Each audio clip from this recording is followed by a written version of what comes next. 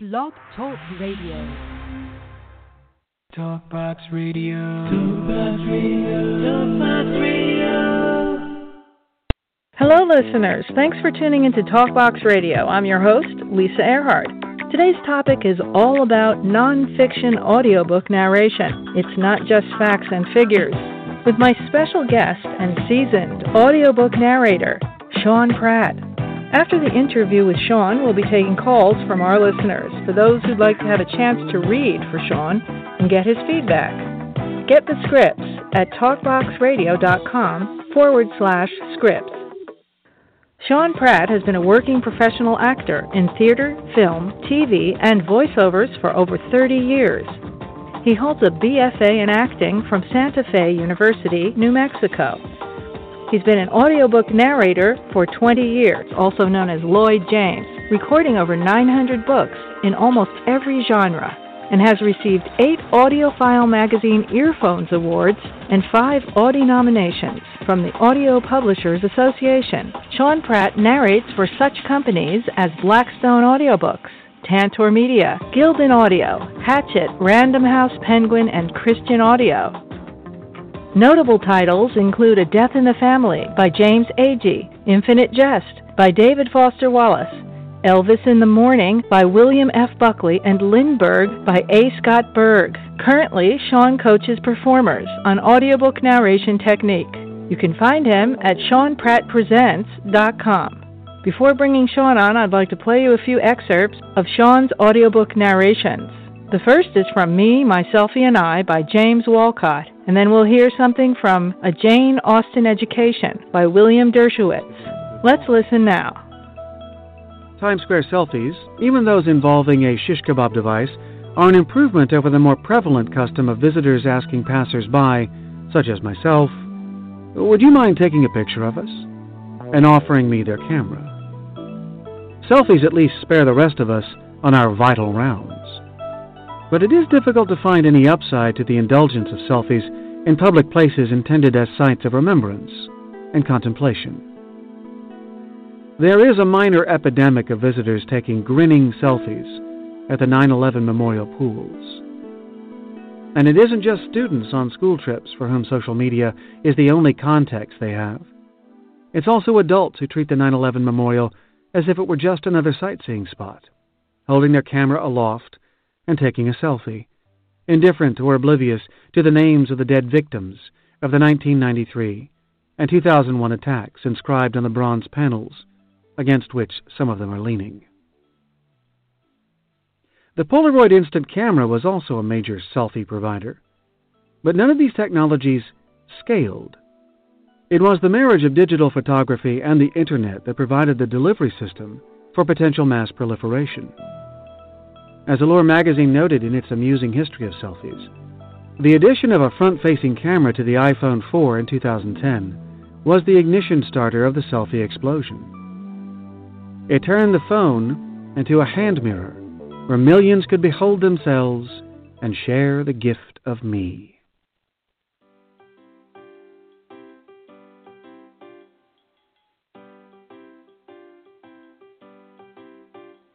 Needless to say, I was not the easiest person to get along with. In fact, I wondered that my friends put up with me at all. Like so many guys, I thought that a good conversation meant holding forth about all the supposedly important things I knew. Books, history, politics, whatever. But I wasn't just aggressively certain of myself, though of course I never let anyone finish a sentence and delivered my opinions as if they'd come direct from Sinai. I was also oblivious to the feelings of the people around me, a bulldozer stuck in overdrive, because it never occurred to me to imagine how things might look from someone else's point of view. Emma struck up a friendship with a girl named Harriet Smith. Harriet was docile, ignorant, and naive, a worshipful, younger friend who flattered Emma's vanity in every way. She was also very pretty. Short, plump, and fair, with a fine bloom, blue eyes, light hair, and a look of great sweetness. And that gave Emma an idea. "Those soft blue eyes and all those natural graces," she thought, "should not be wasted. Harriet wanted only a little more knowledge and elegance to be quite perfect. And so, like Henry Higgins sizing up Eliza Doolittle, Emma decided to turn her friend into a project. She would improve her and introduce her into good society. She would form her opinions and her manners. It would be an interesting and certainly a very kind undertaking, highly becoming her own situation in life. And now, without further ado, I'd like to offer a warm welcome to my special guest, Sean Pratt. Sean, welcome to the show. Thank you for having me. It is a pleasure to have you on, Sean. So, to get started, just to let you know, we have a few people waiting to talk with you in the queue. Great. So they're reviewing the scripts right now, and for anybody else who'd like to call in, we do encourage you to do so. The scripts are available at talkboxradio.com/scripts. So, Sean, why don't you tell us a little bit about you, your acting training, and how the training in acting has helped you with audiobook narration and why you chose this path of nonfiction audiobook narration. That's like a mouthful, right? But yeah, there's a story. Let's see. I grew up in Oklahoma City and started doing theater in school when I was a wee tot. And by the time I graduated high school, I'd done lots of plays and singing and dancing and things, and I knew this was what I wanted to be. I wanted to be an actor, and I wanted to do theater. So I went off to the College of Santa Fe in New Mexico to get my BFA, and it was in my last semester there that we were sort of introduced to the classics. And I studied, as part of a semester, I studied over in London at the British American Drama Academy with some really fine British teachers. And it cemented my desire to go into classical theater. So after graduation, I went off to New York to start my theater career and began working in medium to large regional theaters around the country doing classics. That's all I really wanted to do.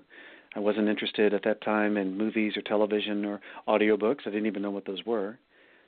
And eventually I became a company member with the Pearl Theater, which is a classical theater off Broadway that has an acting company. And so for 5 years, I was the resident male juvenile. So I got to play all the young prince roles, all the young lover parts, which was great training. And sometimes people ask me, where did I get my master's degree? And I don't have one, but I jokingly and somewhat serious, I say, well, I got my master's doing repertory theater at the Pearl, where you do 8 shows a week and rehearse the next show of the season at the same time for months on end.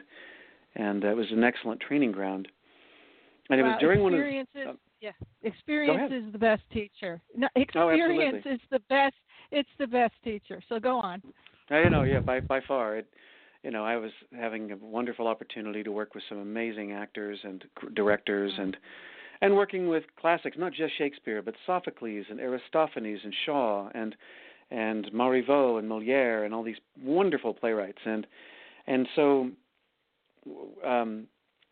it was around 1994. I went down to Washington, D.C. to the Shakespeare Theater there to do a play. And early on in the rehearsal process, we were doing Henry IV, Parts 1 and 2. And during the rehearsal process, one day in the green room, it was a big cast, and we were all trying to get to know each other. And I went over to this one kid, and I said, well, so what do you do when you're not working? As actors always ask each other. And he said, I narrate audiobooks.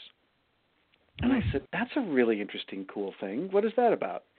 So David and I sat down over a cup of coffee, and he sort of filled me in.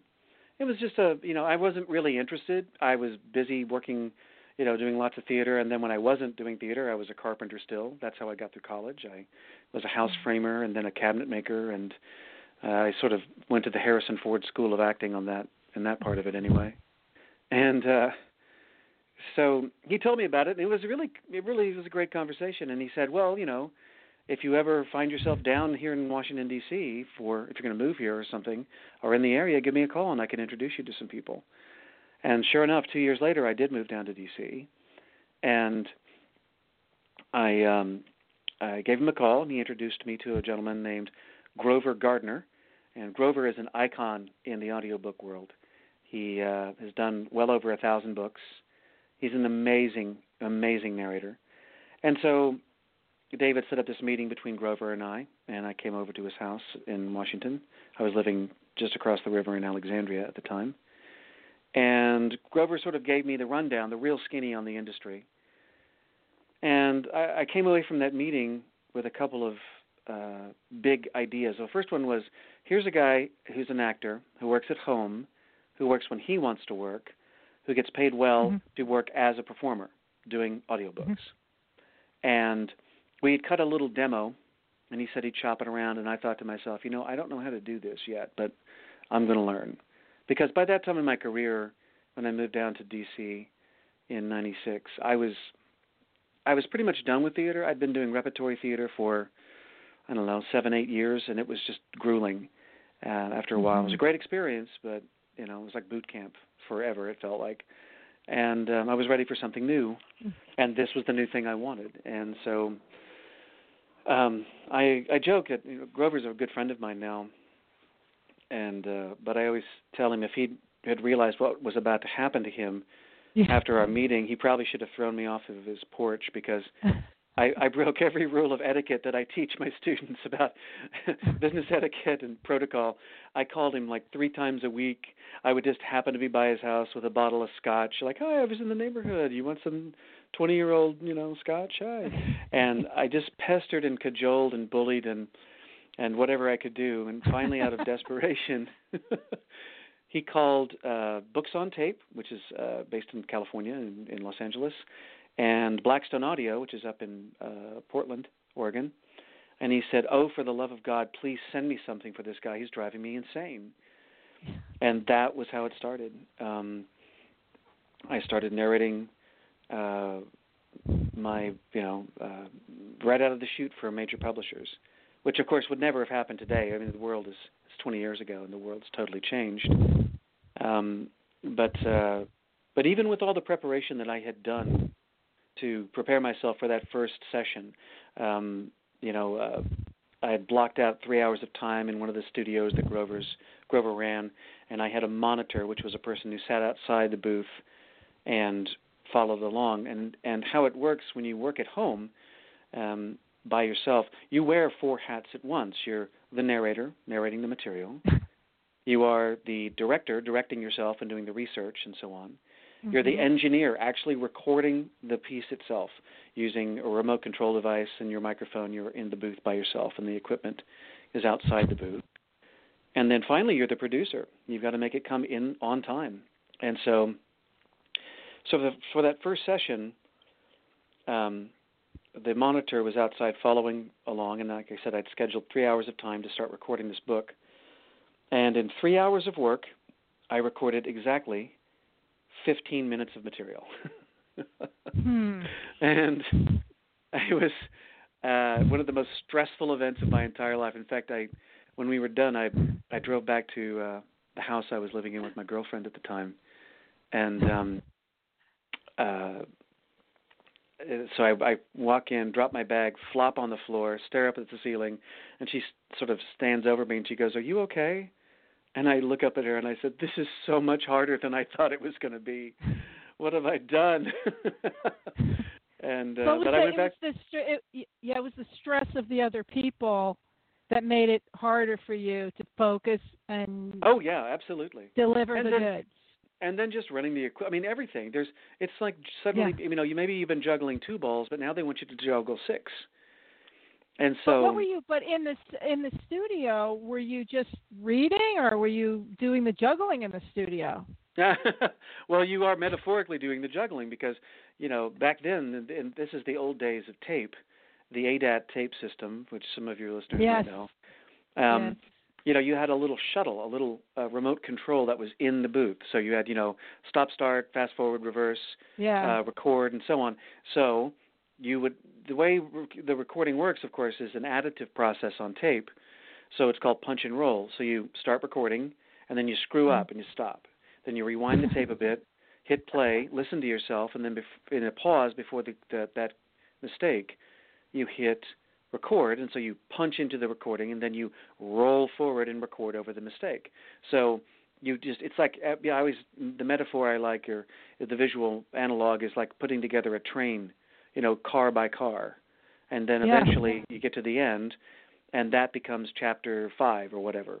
And so, there's, it's not just you walking in the studio to read the material and someone takes care of all that and directs you. No, you're all 4 of those hats, wearing all 4 of those hats at once. Wow. And it can be, and that's why, and I was listening to some of your other podcasts with some of your other people on here, and I've had discussions with colleagues who do commercial VO or cartoons or video games and so on. And I have to tell them, I'm like, this kind of voiceover is fundamentally, it lives in its own universe. For no other reason than that you are recording the entire thing by yourself.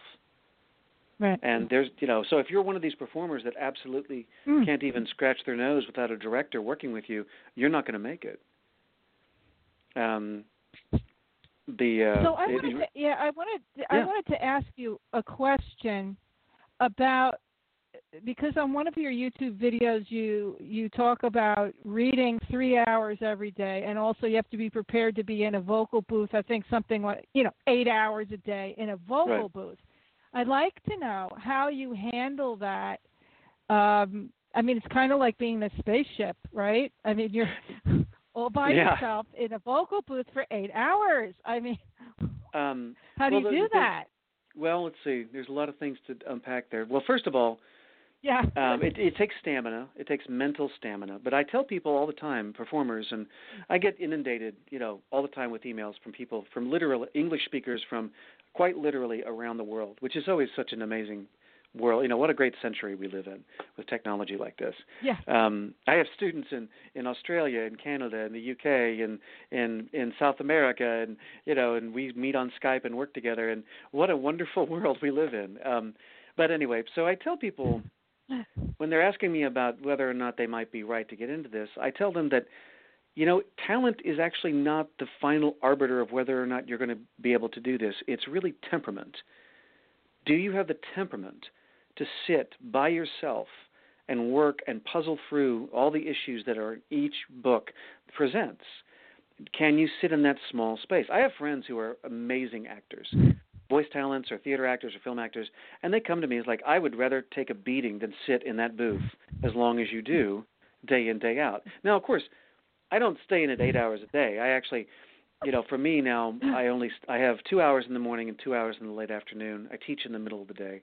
But even so, that's 4 hours a day, 6 to 7 days a week, depending on the schedule for the book. But the reason I made the video on my YouTube channel, if they go to my YouTube channel, which is just Sean Pratt, you'll find me, there's a video titled, So You Want to Be an Audiobook Narrator. And I made that video, and I explain in the video itself, it was sort of for my own sanity, because after I became established in the industry, I would go to parties and networking events, and other performers or just people would find out that I narrated books, and they would sort of, grab me by the collar and sit me down and say, tell me everything you know about this industry. I want to do it. And, of course, being an actor, you love talking about yourself. So you're like, oh, yeah, sure. And so I'd spend half an hour talking with these people, me, or whatever. And then I realized, I'd say, well, if you want any more information, call me. Maybe we can work together. And no one would ever call. And then I realized I was not meeting the people I wanted to meet or spending time answering emails and so on. So it was eating up my time. So I made this little video, and the short version for your listeners is I tell people, if you're interested in doing this, set up a table and a chair in a confined space, like a closet or an alcove, a small room. If you don't have one of those, make the table face into the corner of the room. Get a book you like, right? Okay. Put it on a music stand or a book stand. Shine a light on it. Turn off all the lights, so that's the only source of illumination. And then sit down and read out loud for 2 to 3 hours a day for 2 weeks straight. And don't just mumble your way through it. Read it like you're reading it to someone. And if you stumble over a sentence, stop, back up, start again. If you hit a word or a phrase or a person that you don't know how to pronounce, stop, go look it up. And then, you have to put it in, what am I trying to say? You have to perform it for someone. you have to maintain that energy.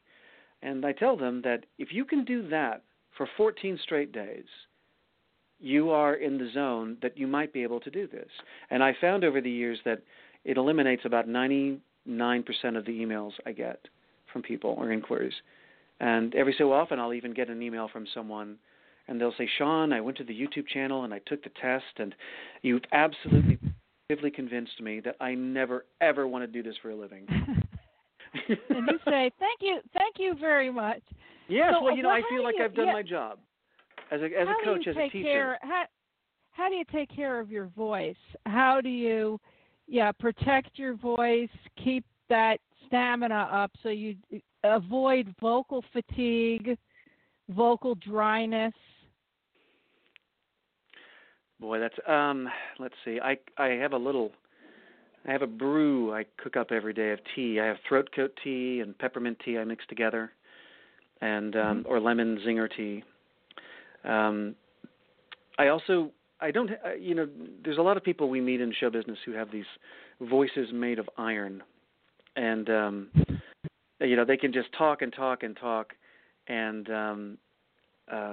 their voice never gets tired. I don't have that kind of voice, so I husband my voice throughout the day, and that's why I say I record for 2 hours in the morning, and then I go off for about 2 or 3 hours, and I run errands or go to the gym or whatever, but I don't talk unless I have to. And then in the afternoon I teach. And do you carry a sign with you that says, do not talk to me. I am resting. I cannot talk to you. And that's a good excuse if you don't want to talk to people, right? Not talking right now. Yeah, no, I mean, unless absolutely, it's like a yes/no kind of thing or a grunt. Yeah. And so then because I teach in the afternoon, and then by the time 3 o'clock rolls around, I'm mentally and vocally tired. So I crash. I go to sleep for about 45 minutes, get up, have some coffee, and get back in there for my afternoon session. And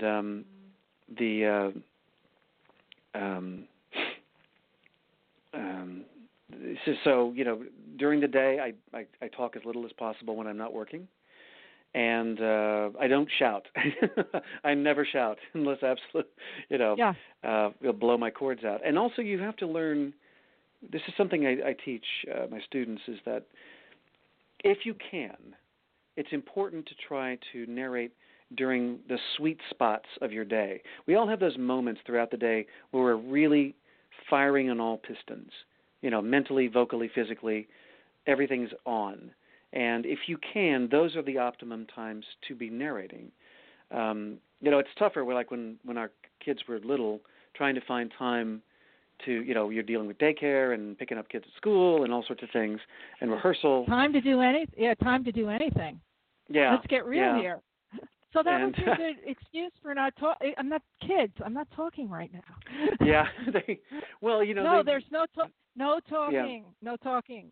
Yeah, our ahead. kids grew up in the green room or on set, and then as we transitioned, as my wife Shannon and I transitioned into more and more audiobooks over time, now we just live and work, and when you work at home, every day is Casual Friday, and so we stroll in and we go to work in our pajamas some days if we need to, and but we live in this little box where we talk, and it is an odd thing, I think, for a child to grow up around. But we've always been freelance performers. So, and I think it's a sort of a nice thing to show our kids that you can pursue your dream if you're focused enough and determined and willing to, to really make a few sacrifices and pursue your dream. I think that's a good lesson that we've imparted to our kids. That is good. It's good that you can share that also with your wife. Just another question of how do you deal? Because we were talking about being in this vocal booth for hours at a time.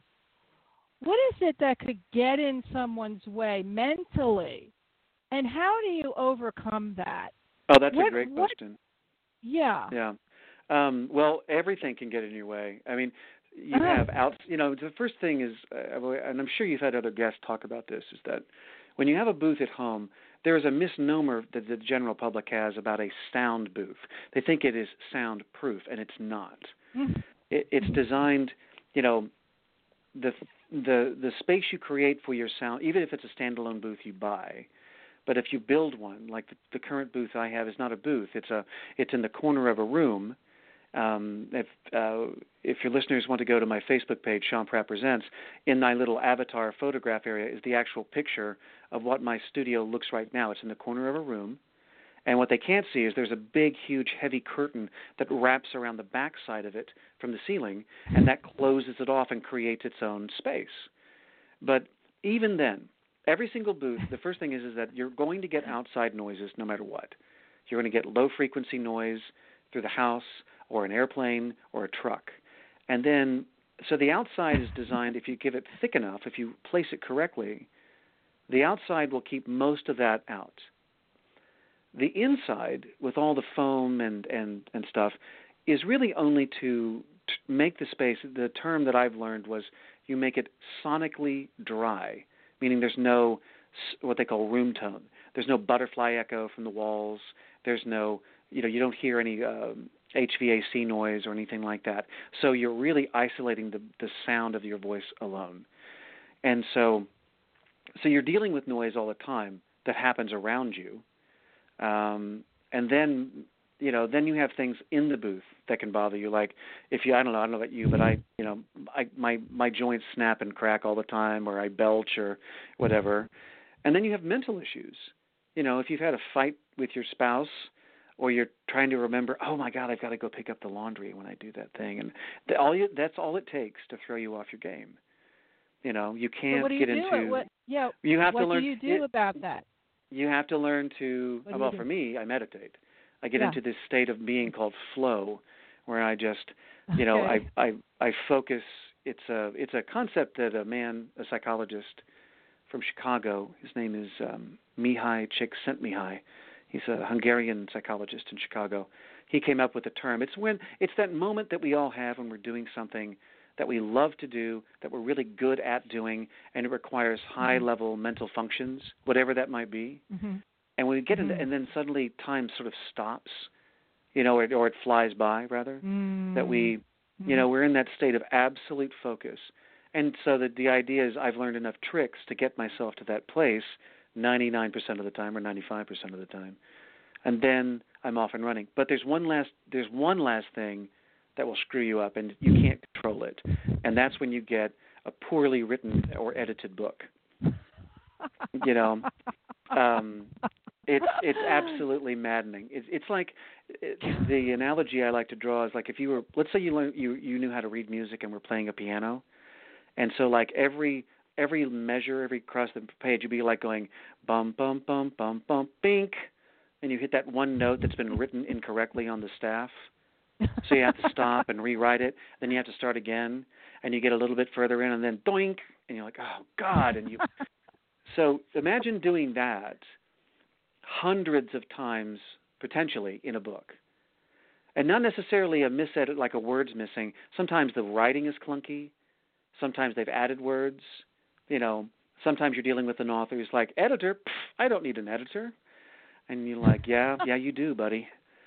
And it's absolutely maddening. It's So you should be doing. I just wanted to say, before we go on, I just wanted to tell you how great a job you do with your audio books. I love the demos you sent me, and I really disagree with you on one thing. I think you should be doing some fiction too, because you are funny with the characters. Well, thank you. You're doing different voices. It's entertaining. Why not? Well, here's the thing. When I first started narrating, way back in the Stone Age, it seems, it was mainly fiction, almost exclusively. But then I realized very quickly, and I only had 2 clients at that time. I had Books on Tape and Blackstone. But I realized, even though the term was not in vogue then, have you heard of the term called the 10,000-hour rule? But I have now. You're going to tell us about it now. Well, Malcolm Gladwell talks about it in one of his books called Outliers, and basically the 10,000-hour rule means that if you want to become a master of something, It takes 10,000 hours of deliberate practice doing it. So every hour you spend, in that booth is 1 hour closer to becoming a master of it. Or no matter what, whether it's kayaking or quilting or whatever, the longer you spend, the more knowledge you get, the more experience you have. Okay, so when I started, I realized I needed to record as much as possible to get to become a narrator. I realized that doing maybe one book a month or 2 books a month was not enough. So I called them up, both of the offices there, and I said, "Listen, I will narrate anything that nobody else wants." I said, "Do you have a 2-volume history of bread and wheat? I'll do it. I don't care. Send it over." And they took me up on it. So I did a lot of sort of lame, B level or C level fiction. And badly written, but that's good. I tell my the students, listen, it ain't all Shakespeare. It can't be. And okay. So I was just nagging, and then one day, and this is back in the day when they would mail you the book, right? They'd mail you the book and the tapes you were to record it on. So when you were done, you mailed all that back to them, and then they would get ready to process it on their end. So one morning, this large box arrived on my doorstep, and it was from Books on Tape. And the casting director, I opened it up. It was a 5-volume history of the state of California. Each of those books clocked in at about 30 hours. It was a 150-hour-long project. And she had a note. She said, "This will keep you from calling me for a while." And it did, because it took me the rest of the year on and off to record that entire series. And thank God it was well written. But I learned so much about research. I learned so much about sustaining a performance. It was exhausting, but you learned a lot about California also. Oh yeah, listen. I know more about the state of California than just about. Well, that's one of the cool things about nonfiction. And that's the other thing that's really cool about nonfiction. You see, I like fiction. Don't get me wrong. I still do it on occasion. So people, if they look up my name on Audible.com, they're going to find some fiction that I've done recently. I don't do a lot of it because now nonfiction's my niche. But one of the many things I love about nonfiction is that I'm always learning something. I just wrapped a book today. It's sort of this doom and gloom book, like how the economy is going to go to hell in a handbasket next year. But I'm learning about what are the hot new markets for investment worldwide. And that's really not that I had the money to do that, but it's really interesting. Or I just finished a book about the science of cooking. What happens on a molecular level when you put, sugar in water or when you heat an egg? It was really interesting. And so what's nice is I can make people believe at a cocktail party that I know a little bit about everything. So, at least until the third drink comes, and then it's anybody's guess. So that's one of the reasons. I mean, if you're reading like something really bad or boring, I mean, do you get to pick and choose? I mean, and if you don't pick and choose, if it's really boring and dull, how do you cope with that mentally? Let's say you have to spend. Yeah. Well, I went through that phase a long time ago when I was taking all comers. I was cranking through material just because once you get started, it's like you want to get more clients. You're just being a smart business person. So then I added this company and that company and this company and that company and so between all of those little companies sending me a couple of books each, suddenly I was working full time as a narrator, and so there was a lot of lousy material and boring and poorly written material that I worked through. But now I'm lucky that I'm in this sort of now that when I hit 600, 700, 800, 900 books. Publishers are sending me A-list nonfiction, so it's always well written. Wow! So I'm lucky. I'm very, very grateful for that. Well, but you're very, very talented too, and I think that this is the beginning of your audiobook about yourself. The show. The way you're just so interesting to listen to. Did my mom call you and tell you to say that? No. So I want to make sure we have time to get to the callers. I don't want to cut you off from your thoughts. Yeah, it's just I would like you to just now tell people how they can contact you, and let's spell out your name. I can do that. Sean, S-E-A-N, Pratt, P-R-A-T-T. Okay, right. so would you give people Sure, absolutely. people your contact information, Facebook, etc.? Okay. Right. So you can. My website is called SeanPrattPresents.com, and it should be up and running next week. We had the site crashed, unfortunately. It got hacked by some mean people. So my web lady is busy revamping it, and it should be up next week. Okay. But you can also find me on Facebook if you type in Sean Pratt Presents, and follow my exploits there about what classes I'm doing. When I have a new event, I always put it up there. And you can also follow me on Twitter. My handle is SP Presents. It's all one word. And you can I tweet about the projects I'm working on, both professionally and as a teacher. And then finally, although I haven't posted a video in a while, I have a lot of videos of sort of about the business of show business in general, and a few on narration, which you can find if you just type my name, Sean Pratt, into YouTube. And if you'd like to contact me, my business email is seanpratt@comcast.net. And I would tell people who might be listening, if you've never narrated, or even if you're a VO talent who's done 30 to 60-second radio spots, or even other kinds of like e-learning and so on, I tell everyone, go take the test. Just make sure.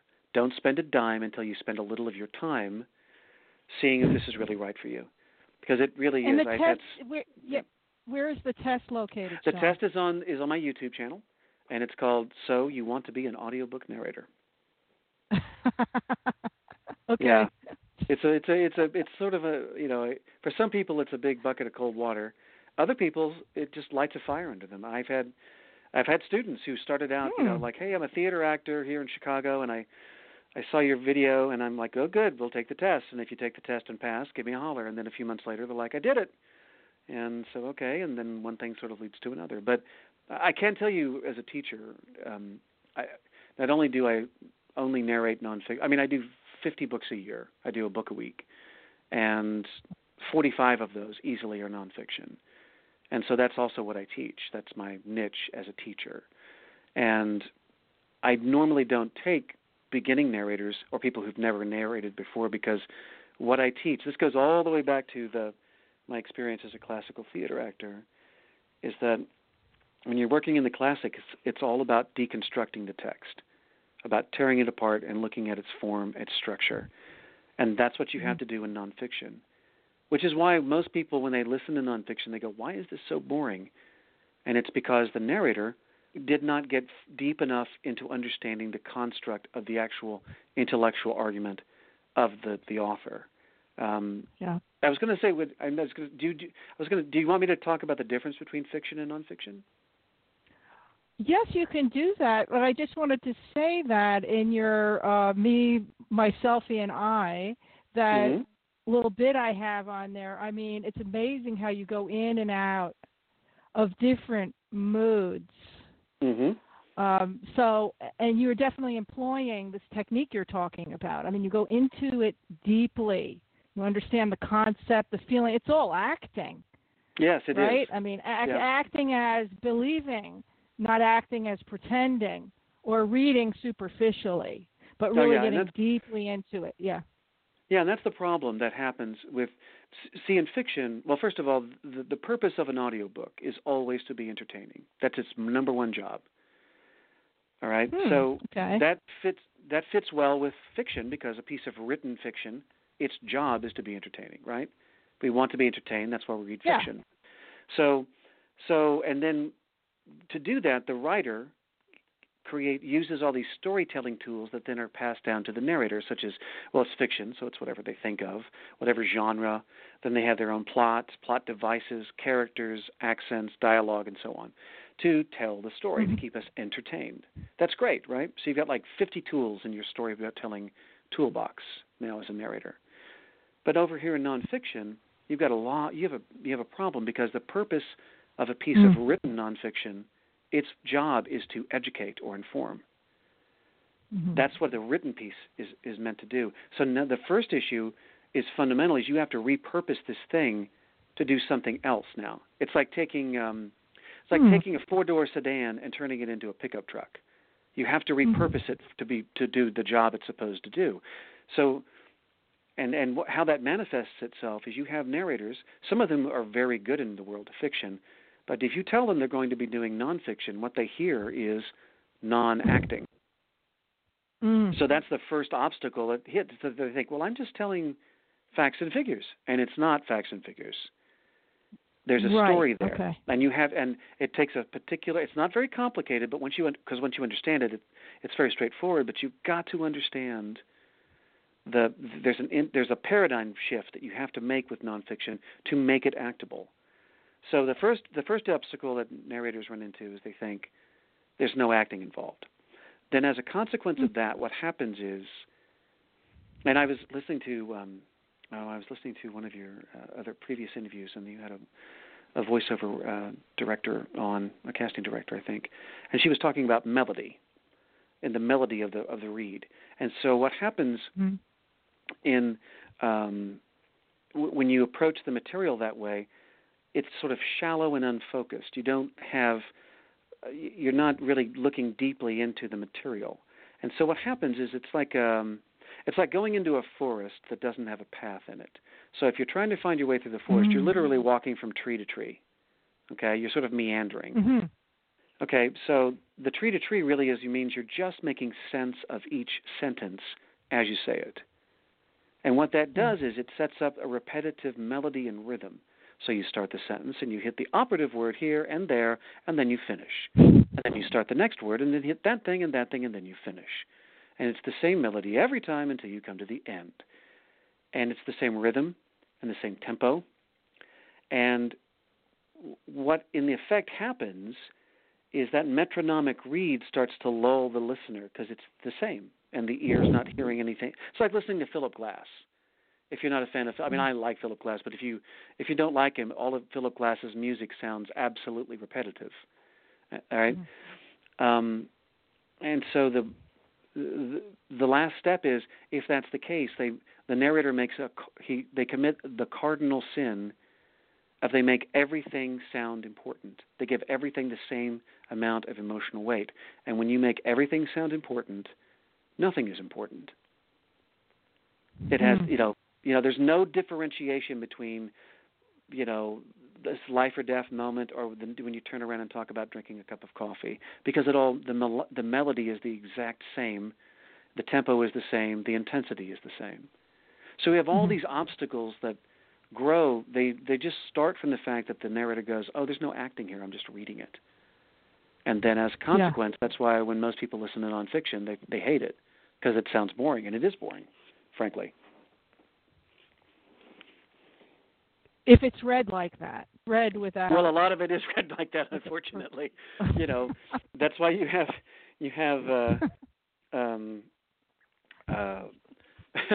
Well, you do. You like I said, there's no one there. Here's the term, and I know that this has been on your show, when they say we want a quote conversational read. You hear that all the time in voiceover. And so really what it's about is what's the backstory you need to go through to do a conversational read, right? How do you get to that place? And so what I practice and what I teach is a concept I call the TED Talk. So in short, what it means is when I do a book, like let's say this doom and gloom book I just wrapped this morning. So when I do it, there's three things that I have to. So I become the author in the book, okay? And having written a book myself, I know that, writing a book is a labor of love. It's a labor of sustained intensity over time. You really have to believe in what you're putting down on paper because you're spending all this time doing it. And so the backstory is that let's say I wake up one morning and I'm an economist or whatever, and I say I'm going to write this book because people need to know that they've got to get their act together and sell off these stocks because the world's going to come to an end tomorrow. And so I start writing this book. and every, when I have chance, 15 minutes here, 45 minutes there, I'm working on this book. I'm sending out outlines to publishers. They're all turning me down, but I don't care. I have fire in the belly, and I work on this thing. And then, months and months pass, and then finally, a publisher says yes. Let's just say, for the sake of the argument, it's Random House.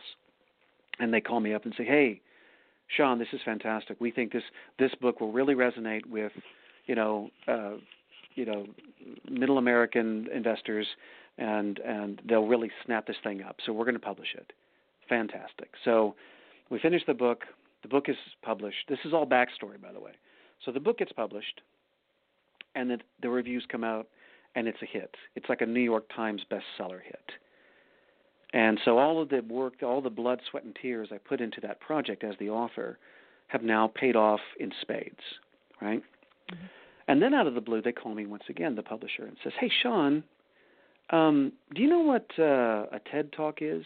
And for your listeners who don't know, TED is an acronym which means Technology, Entertainment, and Design.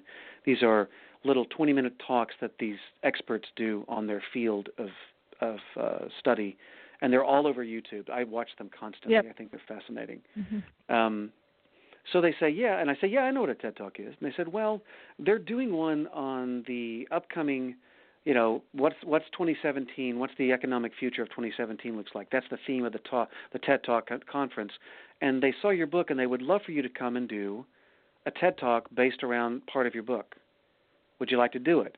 And I'm like, yes, I would. So, a month later, there I am, and when I walk on that stage in New York with my funny little microphone that they taped to the side of my face and my nice new clothes, I walk out on that stage, and I have three things that I have to be and do. I have to be enthusiastic, which means I have to bring the enthusiasm that I worked on the book with me onto that stage. I have to be engaging, which means my ideas have to be thought-provoking. And then, most of all, I have to be entertaining. Remember that word? Entertaining. Yes. Right? I do remember that. Yes. And if I do those three things, I'm going to educate my audience. But if I'm really good, I will enlighten my audience. And that's a different level of understanding about a topic, right? So I have to do those three things to elicit those other two, right? Enthusiasm, engagement, and entertaining, to educate and then hopefully enlighten my audience. So in my mind's eye, when I sit down to record that book, in my mind's eye, I'm actually walking into that large auditorium. It's full of people who all want to know. They're all on the edge of their seats, waiting for me to speak. They're an engaged, accepting audience, and they want to hear what I have to share. And so then if I can put myself in that place as an actor emotionally in my mind's eye, the magic what if, something fundamentally changes with the words on the page. It stops being text to be read aloud and becomes, in effect, the transcript of my TED Talk. So when you were listening to that selfie piece, the one you played earlier and one you listened to, yes, I was giving. I wasn't necessarily giving a TED Talk about selfies. I was taking the idea and I tweaked it. I was up in front of a group of people from Vanity Fair, because that's who it was written for, readers of Vanity Fair, and I was doing a stand-up comedy kind of routine. But there's always those three elements: who am I, who is the audience specifically, and what is the locale, the location where I would be, so that the words on that page would actually be the transcript of what I said. And then the one you played after that, the Jane Austen education, that little snippet. Yeah. That wasn't a TED Talk. What I was doing there, that was me doing a one-man show in a theater. Because it's really a memory play. The whole book is just a memoir of when he was a younger man and him discovering Jane Austen as a writer. So I did it it was a one-man show. I came out there in my mind's eye to a small theater house, and there was a chair and a phone booth and a bookcase or whatever, and it's all direct address into the audience. So I'm never just reading text. I am performing it in my mind's eye. I'm talking to a group of people who want to know about me and Jane Austen, or me and the lousy economy. I'm never reading to them. you transcend the small booth you're in then. Yes, mentally, it totally goes away. Yeah, right. So shall we take the first caller? Are you sure. you down with that now? Yeah, or I don't let's get a victim up here. Okay, Dick, we have Kat from San Antonio, Texas, who has been waiting very patiently, and Nancy from Utah. Hang in there. We also have Rich from Tucson, Arizona. They're all going to be They're all waiting to talk to you. So we're going to bring on Kat right now. Kat, are you there? I sure am. Hello. Oh, great. Hello, can you hear me? Okay. Yeah, just talk close up to the phone if you can. That'd be really super stellar. That's good. We want to hear you. So what would you like to read for Sean? I'm going to read the excerpt from Stuffology. Okay, sure. That's great. sample number 4. Okay, great. All right. I'm on. Before we get started, are we going to? Before you do, No. should we have the callers read the entire sample or part of it, or what do you want to do? Sean? This one. These are not very long, and yes, they do need to read the whole sample because unlike radio spots, it takes a little bit of time for the story to unwind itself, and so So please, yes, let's go ahead and unwind away. Now we have Kat unwinding. Oh, here we go. Stuffology by Brenda Avadian and Eric Riddle. What is clutter? The stuff we think we'll need someday often gets in the way, and this is what we call clutter. Whether physical clutter or mental, it's the stuff we trip over while we're trying to get to what we need. The magazines we're currently reading are not clutter, whereas the growing piles of back issues that we're trying to find the time to read are clutter. The boxes and overstuffed shelves of seasonal decorations in the garage are not clutter until our fingertips freeze while scraping the ice off the windshield of our car parked outside. Hundreds of emails flooding our inboxes that await our reply are clutter. Not being able to play a game of pool because it takes a half day to move the piles of stuff off the pool table are clutter. My husband's tools are clutter. My wife's collection of baby clothes is clutter. Your married child's stuff still in your home is clutter. Feeling overwhelmed after overscheduling our lives is clutter. Too much noise is clutter. Being stuck and not knowing why we're holding on to something adds to the clutter. Just because is not a good enough reason to hold on. Oh, and finding $100,000 between 2 books on a living room shelf is definitely not clutter. Okay, Yay, good. Nice job. Good. Beautiful. Yeah. Beautiful. Okay, so now let's get our context right. This is a perfect TED Talk kind of setting. Okay, Kat? So yep. So this is the opening of the book, right? This is the opening chapter 1 of the book, and so just like they do in a good TED Talk, a smart presenter will come out swinging with some jokes, which is what we have here. There's lots of fun. It's funny in here. Okay, so you're laying out the concept of what is clutter in the opening. Okay.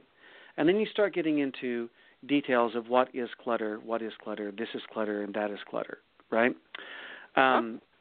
So let's see here.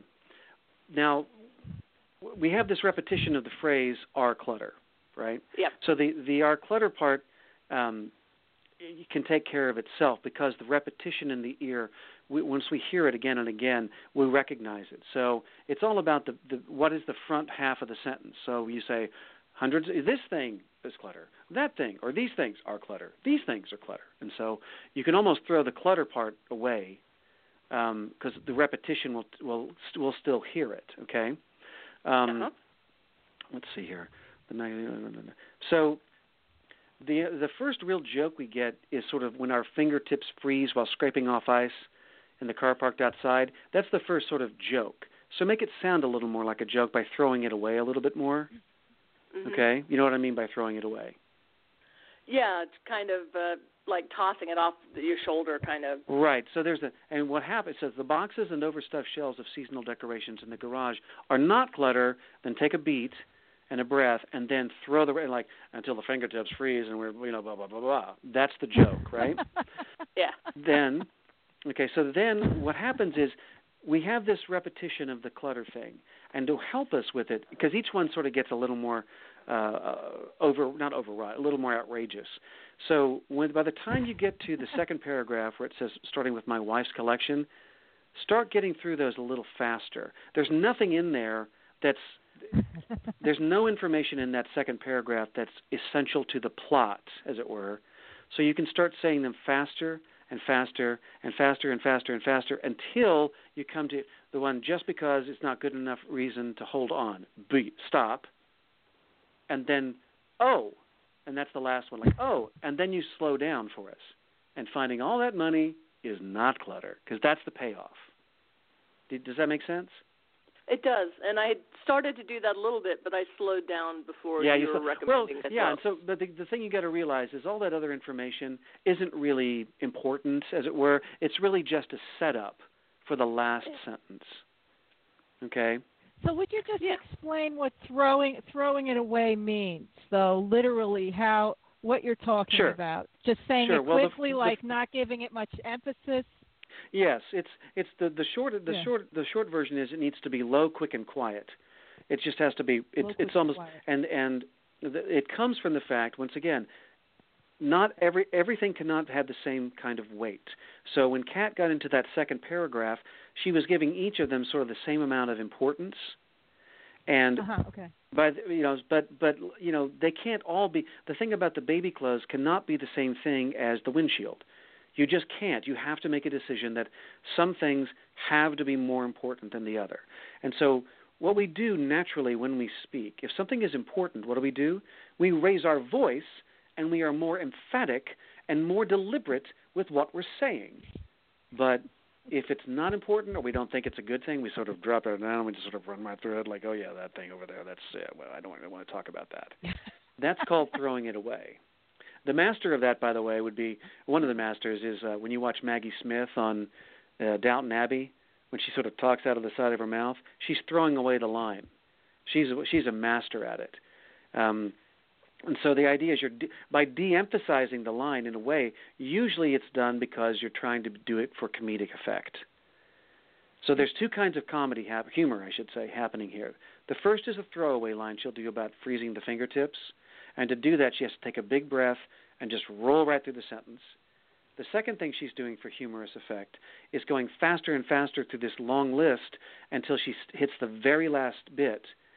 And the clue there is the word "oh." Like she finished the thought, and then "oh, yeah." And then she gives us the punchline. The word "oh" is a great clue to hold up. And the next part of the sentence is something important. That's usually a clue. So can we give Kat another chance to read this, and then we'll take the next call?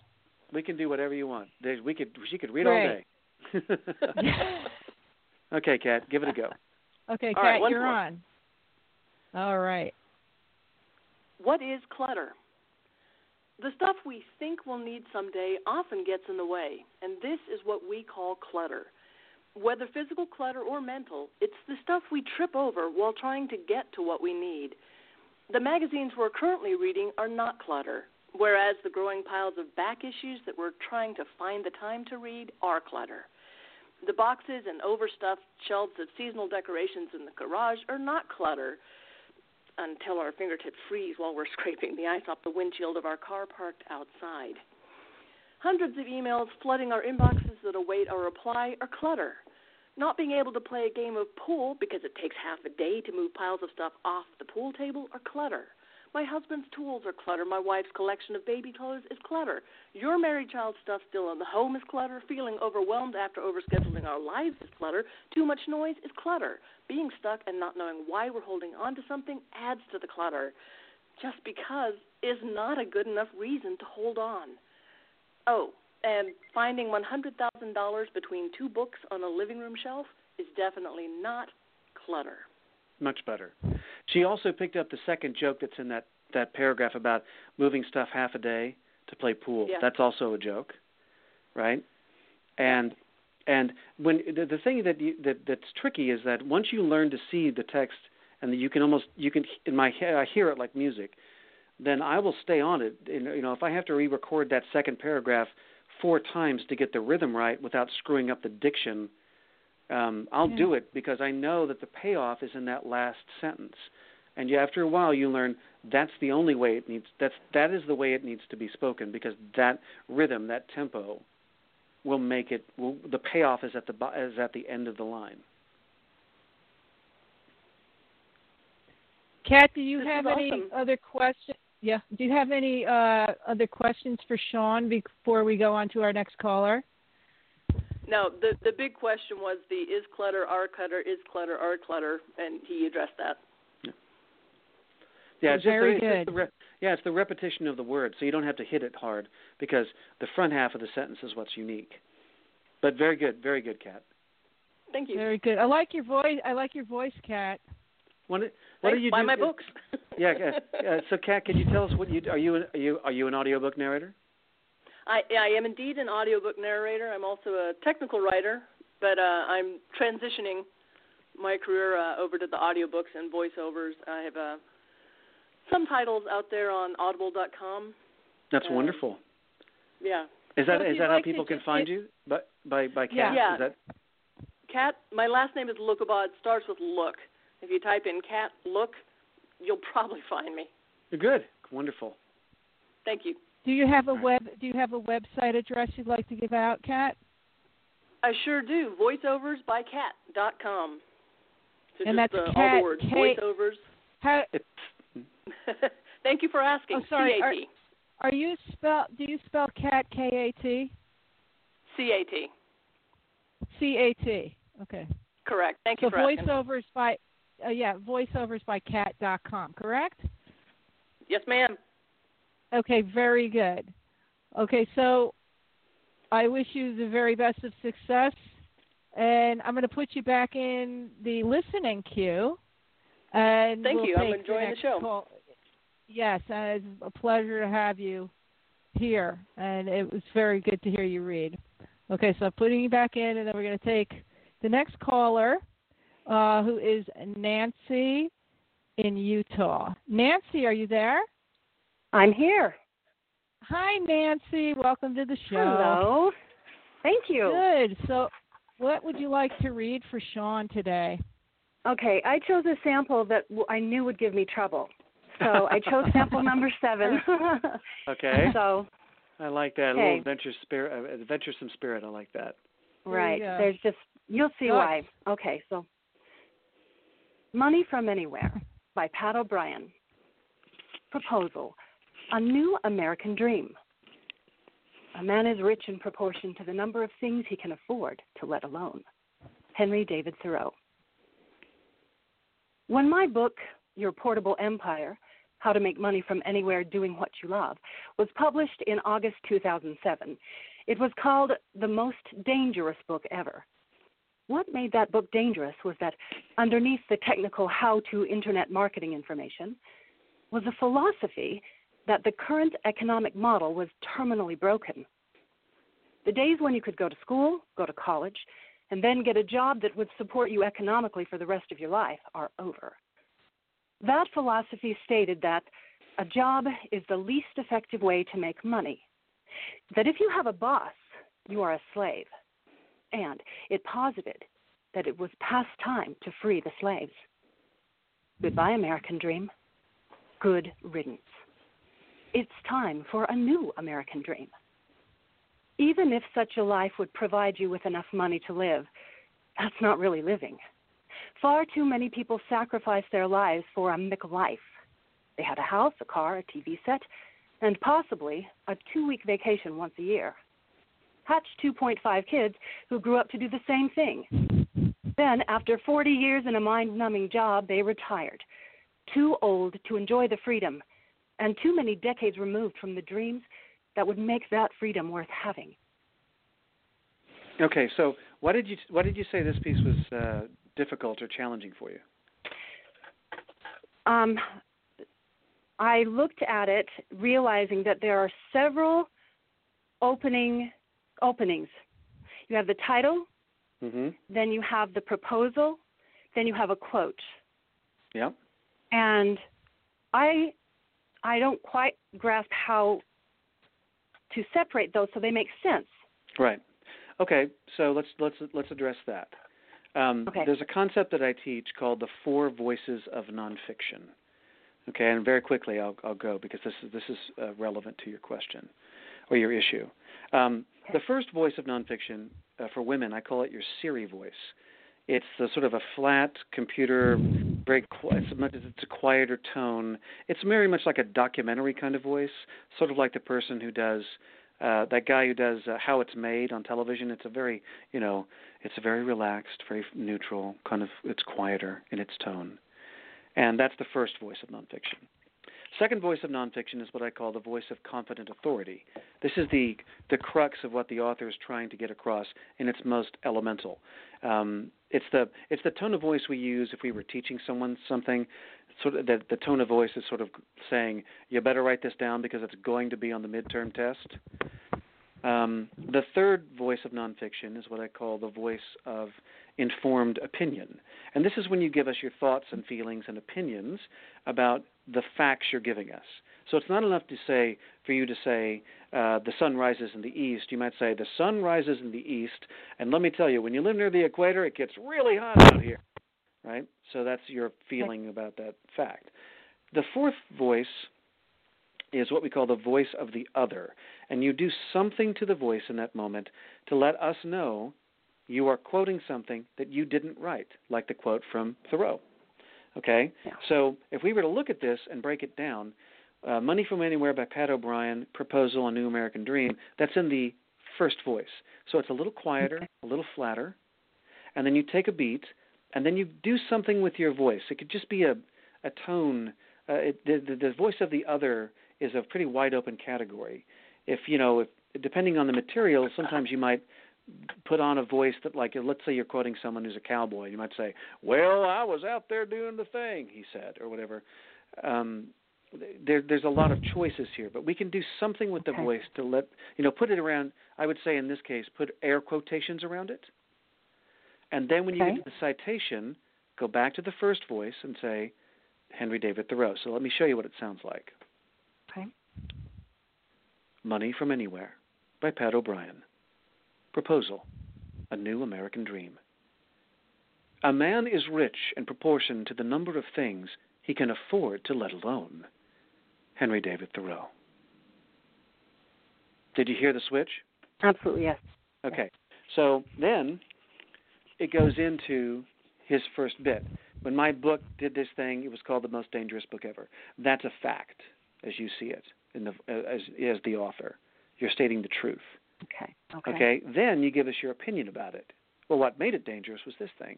So there's a shift in tone there, right? It's much more conversational. Right. The secret of nonfiction is that the majority of nonfiction lives in this third voice.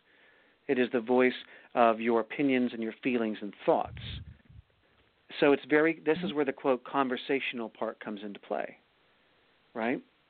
Okay. So we know that the opening sentence is like, listen to me, this is important, and then we work our way through it from there to see, without not getting too far into the nitty-gritty, you see, the rest of that paragraph is just your feeling about it. And then you start the bottom paragraph. Even if such a life would provide you with enough money to live, that's not really living, and that's your truth as you see it.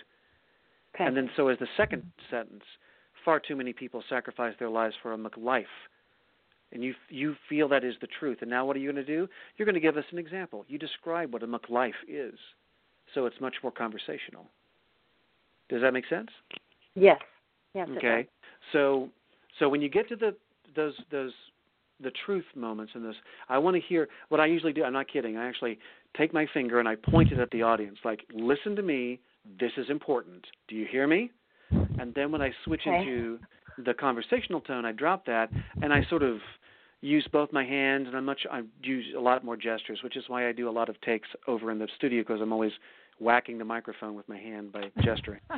But but I want to have that feel because I talk with my hands. I mean, it's a good thing we're not on Skype because my hands are always everywhere when I'm working. Okay, so let's take this in pieces. I want you to do the opening up through the citation of Henry David Thoreau. So I want to hear that you're going from voice 1 to voice 4 to voice 1 again. So let's do it. Money from Anywhere by Pat O'Brien. Proposal, a new American dream. A man is rich in proportion to the number of things he can afford to let alone. Henry David Thoreau. Excellent. So you see, I heard the shift in tone, and suddenly you sort of, like I said, you put air quotations around it, right? Now, if this were, let's say this were, if you were quoting someone and the book was very, very humorous, like, let's say, like in the Maltese Falcon piece that was the first sample, later on in that, they quote the movie. They actually have a quote from the Maltese Falcon movie. And when I recorded it, suddenly I was like, if they hang you, I'll always remember you. You're an angel. I'll wait for you. And so I'm doing, but it's appropriate because the piece itself is humorous. But I'm doing something to let them know I didn't quote this. And that's what you did. You gave me, I heard that difference. Okay, so now let's move into the piece. So the lights come up on you. So let me give you a setting, okay? You're here in one of those Holiday Inn conference rooms, a big one, and you've got a room full of people. You are here to sell your coaching program. That's what this book is, by the way. It's about setting. He's got a company called PortableEmpireCoaching.com. That's what the whole book is about. Okay, so you're sort of like a carnival barker in the fact that you're trying to get people off of their butts to go to the back of the room to pay for your thing, or a carnival barker to pay the money to go see the hoochie coochie girls in the tent or whatever, right? So you're challenging them, and you're telling them why they need to know this. So that's the audience. So now the light comes up on you, and give it a go. When my book, Your Portable Empire, How to Make Money from Anywhere Doing What You Love, was published in August 2007, it was called The Most Dangerous Book Ever. What made that book dangerous was that underneath the technical how-to marketing information was a philosophy that the current economic model was terminally broken. The days when you could go to school, go to college, and then get a job that would support you economically for the rest of your life are over. That philosophy stated that a job is the least effective way to make money, that if you have a boss, you are a slave. And it posited that it was past time to free the slaves. Buy American Dream. Good riddance. It's time for a new American dream. Even if such a life would provide you with enough money to live, that's not really living. Far too many people sacrifice their lives for a McLife. They had a house, a car, a TV set, and possibly a 2-week vacation once a year. Hatched 2.5 kids who grew up doing the same thing. Then, after 40 years in a mind-numbing job, they were tired. Too old to enjoy the freedom and too many decades removed from the dreams that would make that freedom worth having. That was much better. Lisa, did you hear how when she was emphatic, she was a little more direct, a little slower, a little more didactic in her delivery, and then she switched to this much more, it's fluid, conversational, a little bit of she was a bit of a wise guy about it. She was a bit sarcastic. Did you hear the shift in tone? Yes. And there's also passion in how you're coming across, which, I'm getting that. That's good. It carries the message. Because if you don't believe in it at all, you've got nothing to say. Right. And this is, the books have, when you're looking at a piece of nonfiction, you have to ask yourself, is the author preaching to the choir, as it were, or are they trying to convert you to their point of view? Because that takes the tone in two very different directions. Like this book and the book I did about the doom and gloom economics is that they're trying to convert you to their point of view so they can sell you something, whether it's an idea or a coaching program or a new car or whatever. They're trying to say, my idea is the one you need to follow. That's different from if you were doing a book about if you're doing something about 101 uses for kale, well, the odds are that you're already probably a vegetarian or a vegan, so they don't have to convince you of it. They just start from the premise that we all agree this is a good thing. So now they're just going to build on that. You see, there's a difference in the tone. So that's why this one has to have that level of passion to it. Because if you don't, then why would I get off of my seat and go spend my money to buy your program? Yeah, exactly. Mm-hmm. Nancy, do you have any thoughts or from that time through? Oh boy, I love that picture you gave me. I'm in a room and I'm using my finger when I have those. I'm definitely I actually felt a difference. I was more reading it. I'd read through it before, and I thought I was prepared, but no, I think that was really helpful to put myself somewhere different. So yes, that was awesome. The only question I have about the script, do you think that it should say MAC, life, so that word is, slightly elongated, Mac life, instead of Mac life? What do you think? Yeah. Well, you see, you're thinking the idea, the gag is a visual gag over the word McDonald's. We don't say McDonald's. Yeah, okay. We say McDonald's, right? You have a McCoffee at McDonald's with a McShake and McFry. Have a McLife. Yeah, that's true. Right? McLife. Now, you have to understand, in our world, we don't, there's a misunderstanding about nonfiction also. Many, many people, even narrators, they think that nonfiction narration is a verbatim recitation of the text like fiction is, and it's not. It's 99.99% the same, but there's a chunk of it that you change all the time, such as we don't say in the chart below you'll see blah, blah, blah. No, there's no above or below in an audiobook. There's either upcoming or previously. We have to define acronyms, so we have to insert, if we say the word NATO, we'll insert the phrase, which is an acronym for the North Atlantic Treaty Organization. If we have odd abbreviations, most people know what IE and EG mean, but what about VG or QT or some obscure Latin thing? You have to be able to expand those. And so the touchstones that I use for myself and what I teach, it's really simple.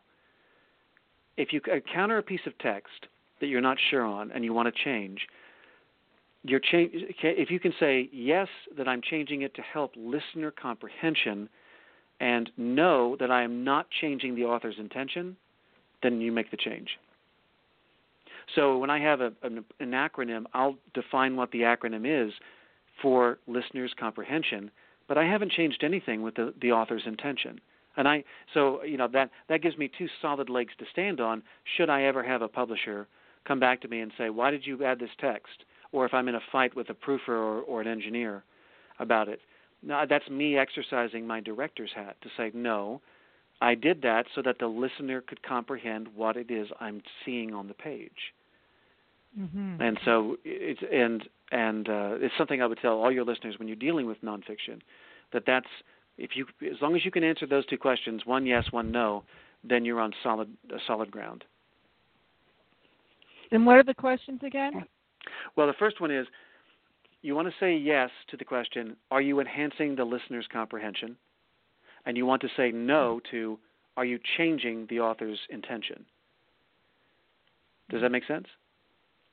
Yes. Yeah. And to find the author, are you ever wrong about the author's intention? Do you ever need to get clarification from an author? What is your intention? Only if I don't understand. Yes, it's only rare. But let's say the author uses a phrase that I'm totally unfamiliar with and I can't find reference for. I'll call them and say, is this phrase correct as it's written? Because, we deal with the thing about doing nonfiction, to me, one of the rewards and challenges is the book is only going to come across their authority as a thought leader, as it were, is only going to be solidified by my performance. So I have to say all these really odd turns of phrase with absolute confidence, right? I have to fake it. There's that thing about they say that honesty and truthfulness are the cornerstones of great acting. Well, once you learn how to fake that, you've got it made. You know what I mean? So you just fake it till you make it. So if I'm talking about chemical formulas or Latin phrases or economics, and I have these odd phrases, I have to be able to say them like someone who spent their life using that phrase. So if I encounter something, I'm like, wait a minute, is that how you really say it? Do you say that the sugar is in solution with the water, or should it be in the solution with the water? And I didn't know. So I didn't call the author. I called a friend of mine who was a chemist. And he said, oh, no, we say in solution. That's the way you say that the sugar has been dissolved in the water, therefore the sugar is in solution. And so it was very thorough. It was thorough of you to check, though. You got to check, right? Well, check that's the thing. That's why I said when the test, if you hit a phrase or something you don't understand, stop and go look it up. Because I will tell you, if you guess, if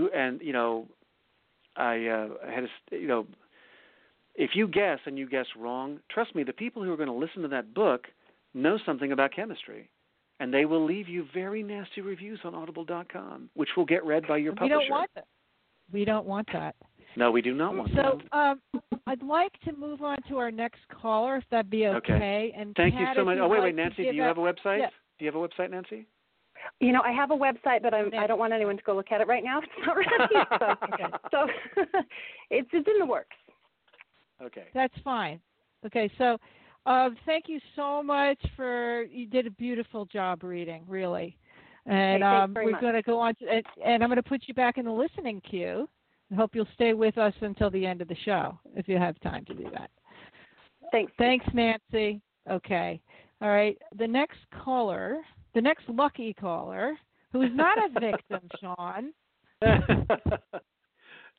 This is Rich from Tucson, Arizona. Rich, are you there? I'm here, Lisa. Are you there? Hey, Rich. Yep, I'm here. I am here. Are you there, Sean? Yes, I am. Okay, hey, great. Sean, great and by the way, before we get started with Rich, there is one other caller from area code 407. If you would like a chance to read for Sean, please press the number 1 on your phone. Yeah, that's the word. On your keypad. So I'll know that you want to talk to him. You're free to still listen, though. You don't have to press the number 1 key if you don't want to. So, Rich, what would you like to read for Sean? Sean, if it's all right, I would love to try that first one from 25 Books That Shaped America. Sure, absolutely. Okay. All right. 25 Books That Shaped America by Thomas C. Foster. The Bird is the Word. The Maltese Falcon. I have read many, and I do mean many, English mysteries. They're very interesting, brain teasers with lots of potential suspects, almost none of whom behave very well toward police, and almost all of whom are quirky, eccentric in some way, or even several ways, with tons of clues, both false and real, with loads of atmosphere in manor houses. Have you ever noticed how British mystery writers seem to want to level the playing field by killing off the aristocracy? Talk about class warfare. Oh, and the detectives, all shapes and sizes and backgrounds. They give us slumming noblemen with plummy accents and loyal retainers who go sleuthing as a hobby. Displaced little Belgians retired from official policing who have somehow pitched up on British shores. Village spinsters armed only with knitting needles and superhuman powers of observation. Parish priests using Catholic logic and police inspectors writing sensitive poetry. And on and on. Yes, and that Sherlock fellow, whatever he might be. It takes all kinds, you might say. But that's okay, because they have all kinds. We have one. That's okay. One is enough, if it's the right one, which this one is.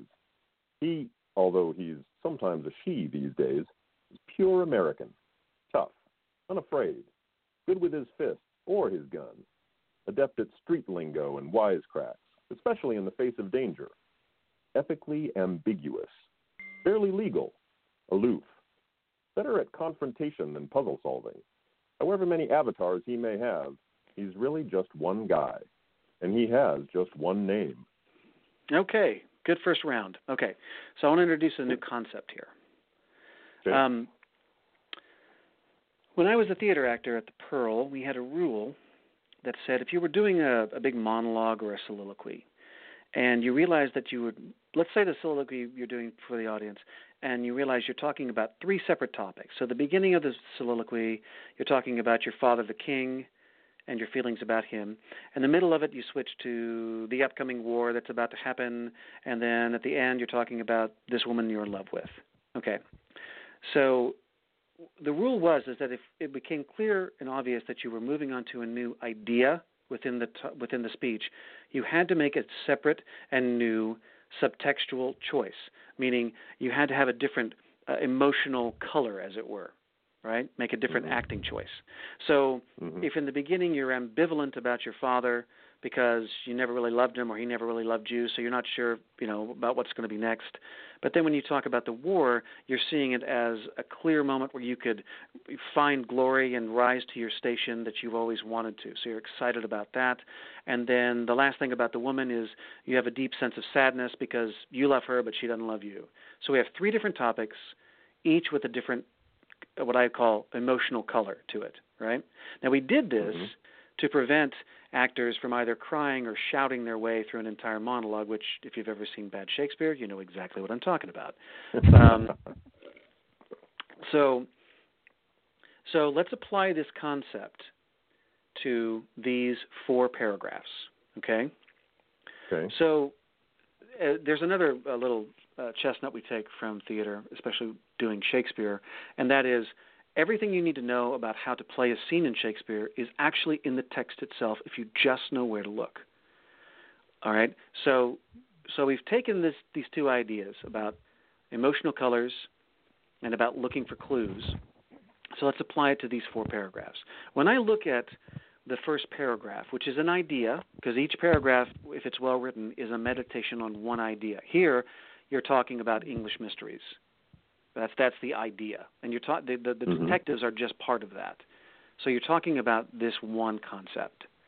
Okay, so when I look at the language that's being used here, that you talk about, they're interesting, but they're quirky and eccentric. They talk about slumming noblemen with plummy accents and that Sherlock fellow, whatever he might be. If I had to come up with a word or a phrase that best described the subtext or the feeling when I was talking about it, if I had to come up with a word or phrase, I would use the phrase or word sarcastic. I'm being sarcastic here. Do you agree? Okay. Yeah. Okay. So in the border on the side of the page, I'd write sarcastic or sarcasm or something.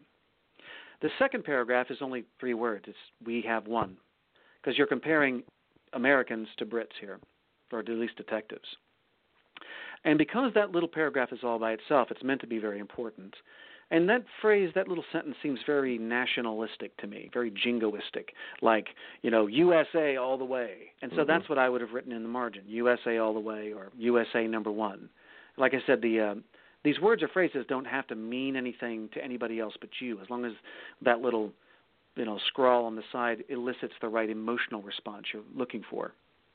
Then we go into the third paragraph. And we begin to describe this mystery person. We don't know who it is yet, but we know that he's tough, he's unafraid, barely legal, aloof, and a phrase, when I look at the language here, the attitude that I would put in here is, I wrote the phrase, cool, daddy-o, like he's cool, he's tough, he's cool, man. You know what I mean? Yeah. Right? And then finally, we have the word, all by itself, 1 paragraph, 1 word, spade. And that it feels like when you throw a trump card down when you're playing cards, or you do a mic drop, as they say nowadays. It's like, I've just laid the truth on you, boom, see you later, peace out. That's what that one attitude feels like. So let's review. The first paragraph was sarcastic.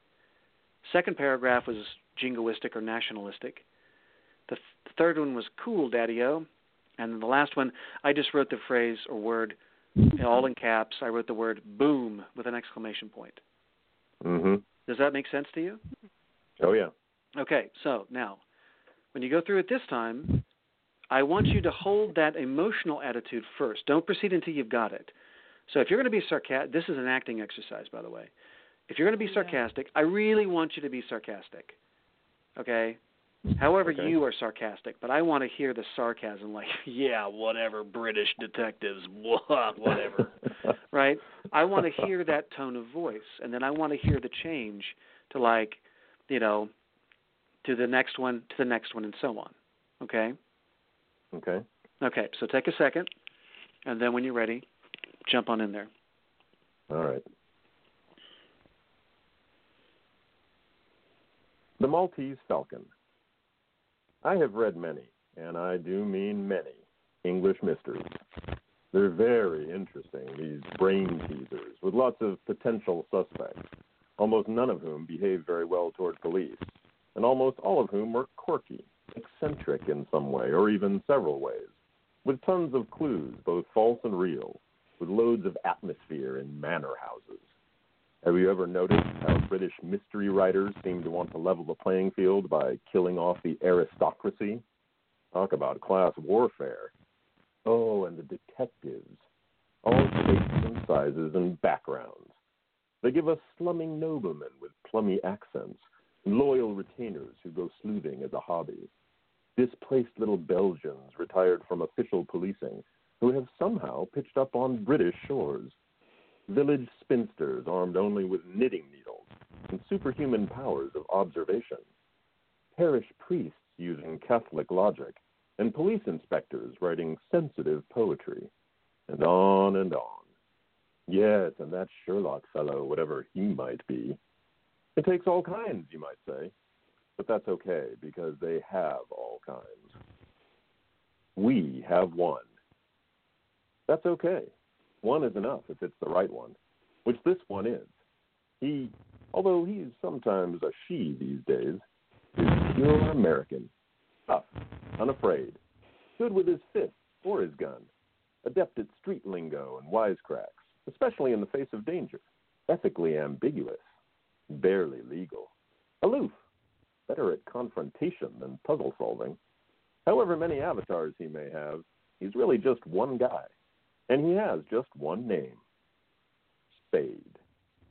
See, you got it right this time. See, last time you went Spade way up high, but this time, because you set it up right, the word Spade is the lowest point in your register, and you did that exactly right. I was hoping you would. Boom. Because it's like, boom, Spade. Yep. You know, he's the guy, Spade. And so, yeah. So when now this doesn't always work with every single piece of nonfiction, but generally, especially if it's in first person, if you have a writer who has any sense about them, they're going to give you their feelings and their thoughts and their opinions about the thing they're talking about, and they're going to use good descriptive language, right? And in each paragraph, if you look carefully, sometimes it's only one word. This one's pretty, some in here, like with We Have One in Spade, there is no one word. It's more of a tone or an attitude that you have to sort of suss out while you're playing around with the text. But if you approach each one like that, initially you'll have to take the time to write them out and plan ahead a bit. But what that does, Lisa, did you hear how the tempo and the melody and the tone shifted from each of the four paragraphs? Yes, I did. Yes. Because there's going to be a test later, Lisa. I'm going to quiz you on this. Yeah, there's a lot. It's to keep the intensity going though. That's a challenge, right? Well, that's why at the end of the day, all I want to do is have a scotch and watch things blow up on television. Okay, Pretty so much. that's how you deal. That's right. That's how you really deal with being in that booth for 8 hours. Okay. There's that prize. There's a big carrot. There's a 12-year-old carrot at the other end with ice and cartoons. Yeah. There you go. Pull out the balcony. That's right. Well, so now, have you narrated audiobooks before, Richard? I have, yeah. About half of them have been nonfiction as well. Most of those full length nonfiction titles, and just various different genres in novels as well. Good. And so, do you enjoy nonfiction as opposed to fiction? I enjoy them both for different reasons. And I say this kind of jokingly. One of the reasons that I enjoy the nonfiction is because it's for an outside publisher and he's paying me for it. But it's also it's been really interesting. I've actually learned quite a bit. It's one of those things where, because of the job that I have, I've been able to learn a lot about a subject that's interesting to me. So that's been really good. The novels, the novels, they've been kind of all over the map, and it's been enjoyable trying to come up with different voices for different types of fiction. Absolutely. So you're talking about character voices, of course, right? Well, character voices, but also the narrator voice. I mean, there's a tone. A crime drama, a serial killer crime drama is going to be a lot different than a historical fiction. So it's been interesting coming up with those background narrator tones. That's why when I say that one of the first steps is you become the author. So once again, for the doom and gloom economic book I did, it's very serious, so it's lower in my register. It's a little more aggressive in its delivery. And the book I'm starting tomorrow is written by a Zen Buddhist master about power of positive thinking and meditation. So it's going to be lighter and easier and a little more sort of ethereal. I'm going to try for sort of that kind of ethereal, new agey kind of sound, because that fits the genre. And so those are in effect, those are characters. Sean, you need that book after the last one. That's the thing. No joke. You know, thank God that came. Timing is everything. You know. How do you do all those accents, Sean? Though, you know, I mean, you were just I don't I don't have to do that anymore. It's a real bear. I mean, when I was doing lots of fiction, that's one of the really, you know, for a lot of people who first start narrating, that becomes that's like the big bait on the hook. You know, there are performers they're really good with accents or storytelling, and that's one of the initial draw. For me, it was, I can tell you, but after a while, I don't know, you sort of end up narrating the same kind of detective novel or the same kind of romance or the same kind of Western, and after a while, it just feels a little repetitive, and so for me, I'm speaking just for myself. I have other narrators, who are my students and colleagues, who love that stuff all day long. They can do it day in, day out, and that's great. It just wasn't, over time. If I had only done fiction, I'm not sure if I would have stuck with it or been as aggressive about pursuing it. But for me, learning about how we got to the moon, or how do we drill for oil in the middle of the ocean, or I've narrated literally 24 books about the Great Recession. And who knows, I may have just started another series of books about the next Great Recession for all I know. But I've learned so much about how government and economics work, and mathematics and sociology and psychology. And so, but for me, the accents are fun, but they're not nearly as enjoyable to me as the intellectual stimulation I get from, and then the challenge, as you can see from what we just scratched the surface here today, how complex this stuff can get really fast. So suddenly you're dealing with what is the emotional attitude of each paragraph. You're dealing with different voices in the nonfiction itself. You're dealing with tone and attitude, all those, and then also having to create your own text. Trust me, that'll keep you on your toes for quite some time. But how do you do that with bad text? How do you create your own text with bad text? Well, there is a limit to what you can do. I mean, if it's poorly written, it's poorly written. When I'm saying change the text, in other words, if the verb tense is past but it needs to be present, then you need to change it.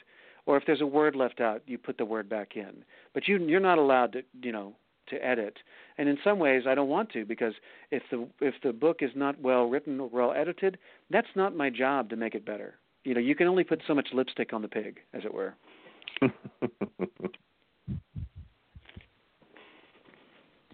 And as far I think as I've left her speechless. As far as doing accents, what do you suggest to people for practicing those accents? Listen, go onto YouTube if you want to learn how to speak. Well, first of all, pick some that you feel you're going to be using, and I think the easiest way to do it is to go onto YouTube and watch newscasts or documentaries that take place in those parts of the country. In other words, if you want to learn how to speak with an Australian accent, go on YouTube and look up some Australian newscasts. Listen to the newscasters.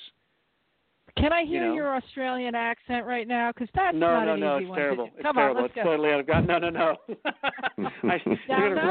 You're gonna ruin my faux intellectual superiority here by making me Down under. I'll fall straight on my face. No, I wish I did. I really, I'll be honest with you. The only accents I really do anymore are American accents of different kinds. But like I said, I only do, maybe 4 or 5 fiction pieces a year. And of those, I might have some that have some accents, but I get a long enough of a heads up that it's coming down the line that if I feel I'm rusty on it, I can get it sharp before I do it. But then once it's over, so it's really also, it's not about the accent so much, it's about character voices. And that's different than accent.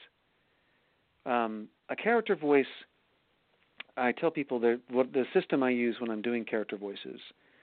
So not accents necessarily, although sometimes the two are folded together. But let's say it's an American book, and there's nothing special about the accents.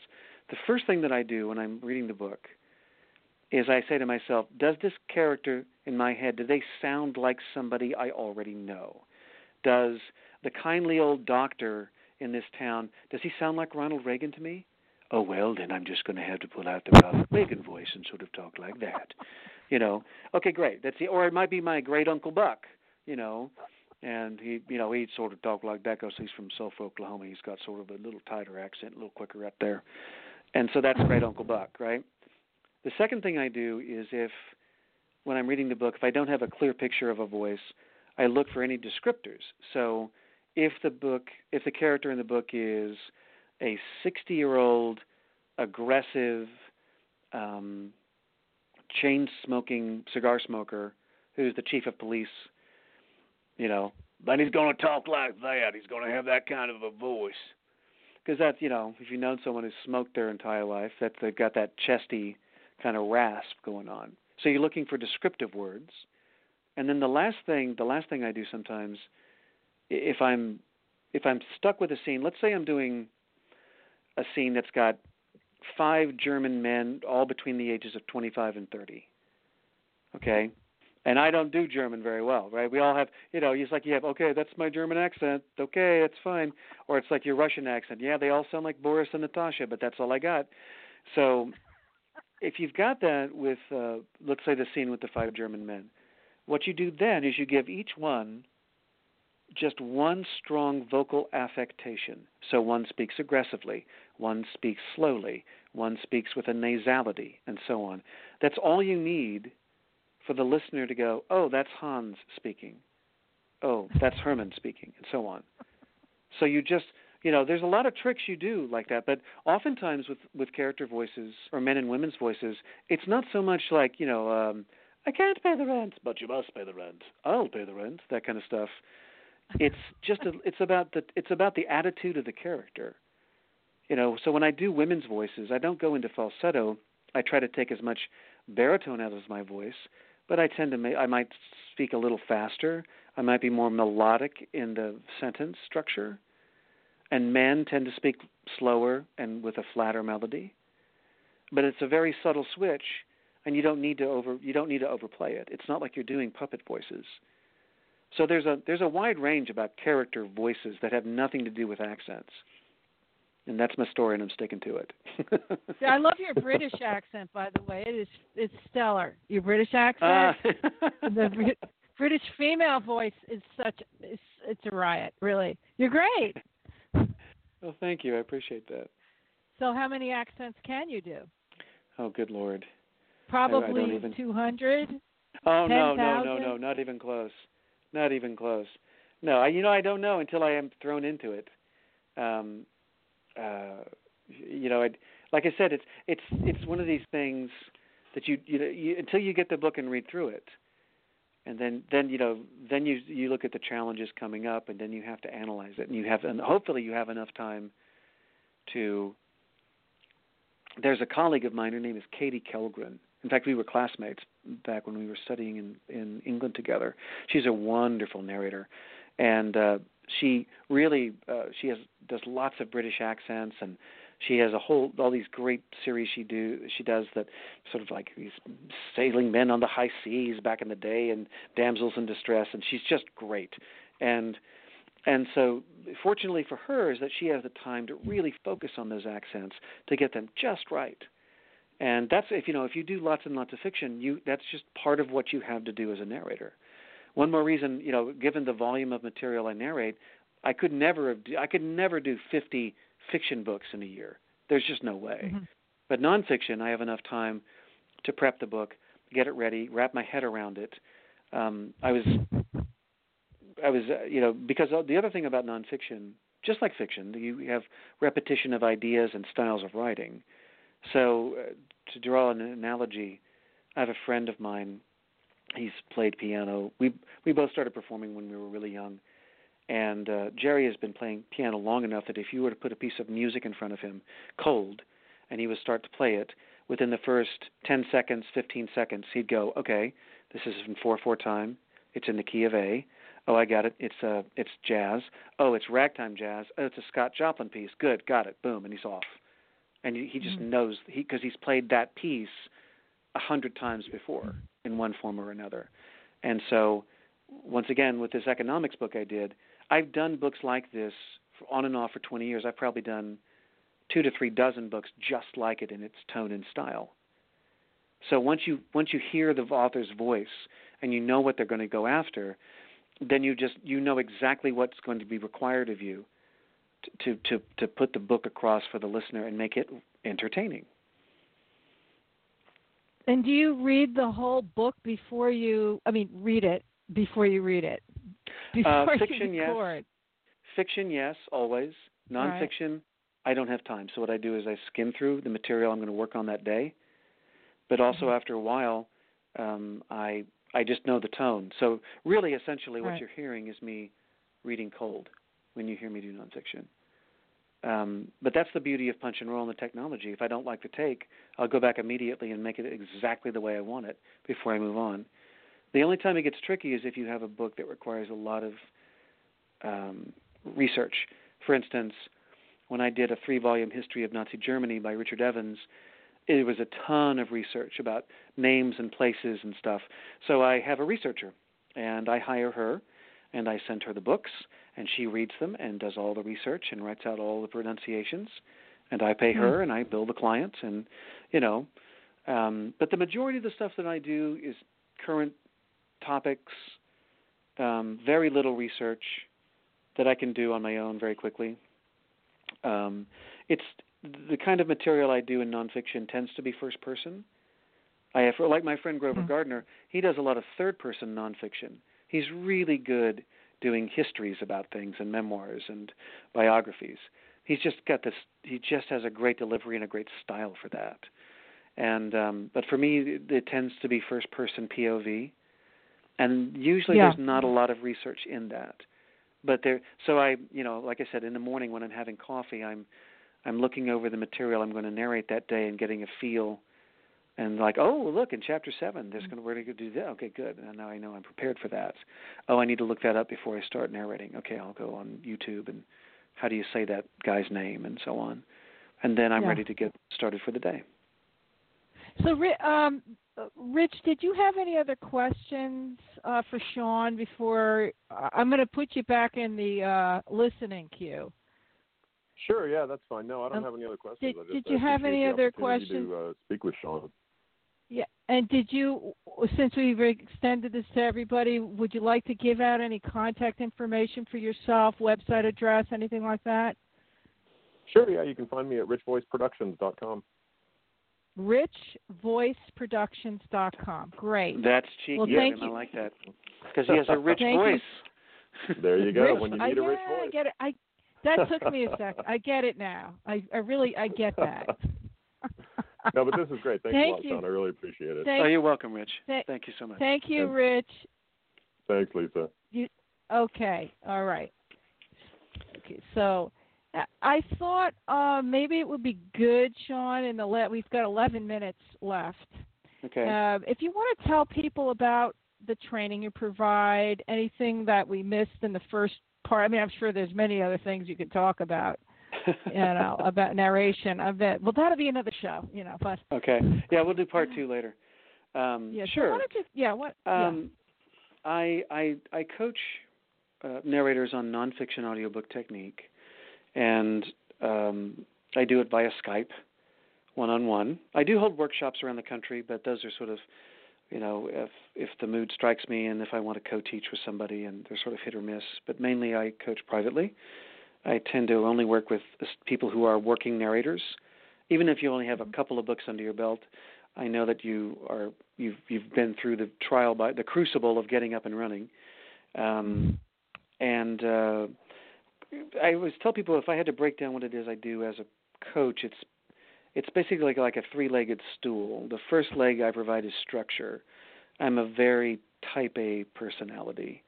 So I work from a textbook of material, of samples, and that I drew from today for our session, or the podcast today. And I have a textbook of material that I have narrated personally. Everything that I teach from is something I had to struggle through. And each assignment comes with its own concept. And so there's a curriculum involved. I'm not the kind of performer or teacher who's like, do it again, but think of the color blue. And I'm like, nah, that doesn't work for me. I want a structure inside which I can really perform. And then the second thing I do when I work with people is I provide them a methodology for success. It's not, I'm sure you've had other guests come on and tell you that, it's called show business for a reason. And it's not enough that you are talented. You have to be able to turn this into some kind of cohesive, focused, directed career. And that means you having to learn about marketing and advertising, networking, and so on. And we're using social media. And so I force my students to, and force sometimes is the word, I force them to get on social media, to go to networking events, to market and advertise.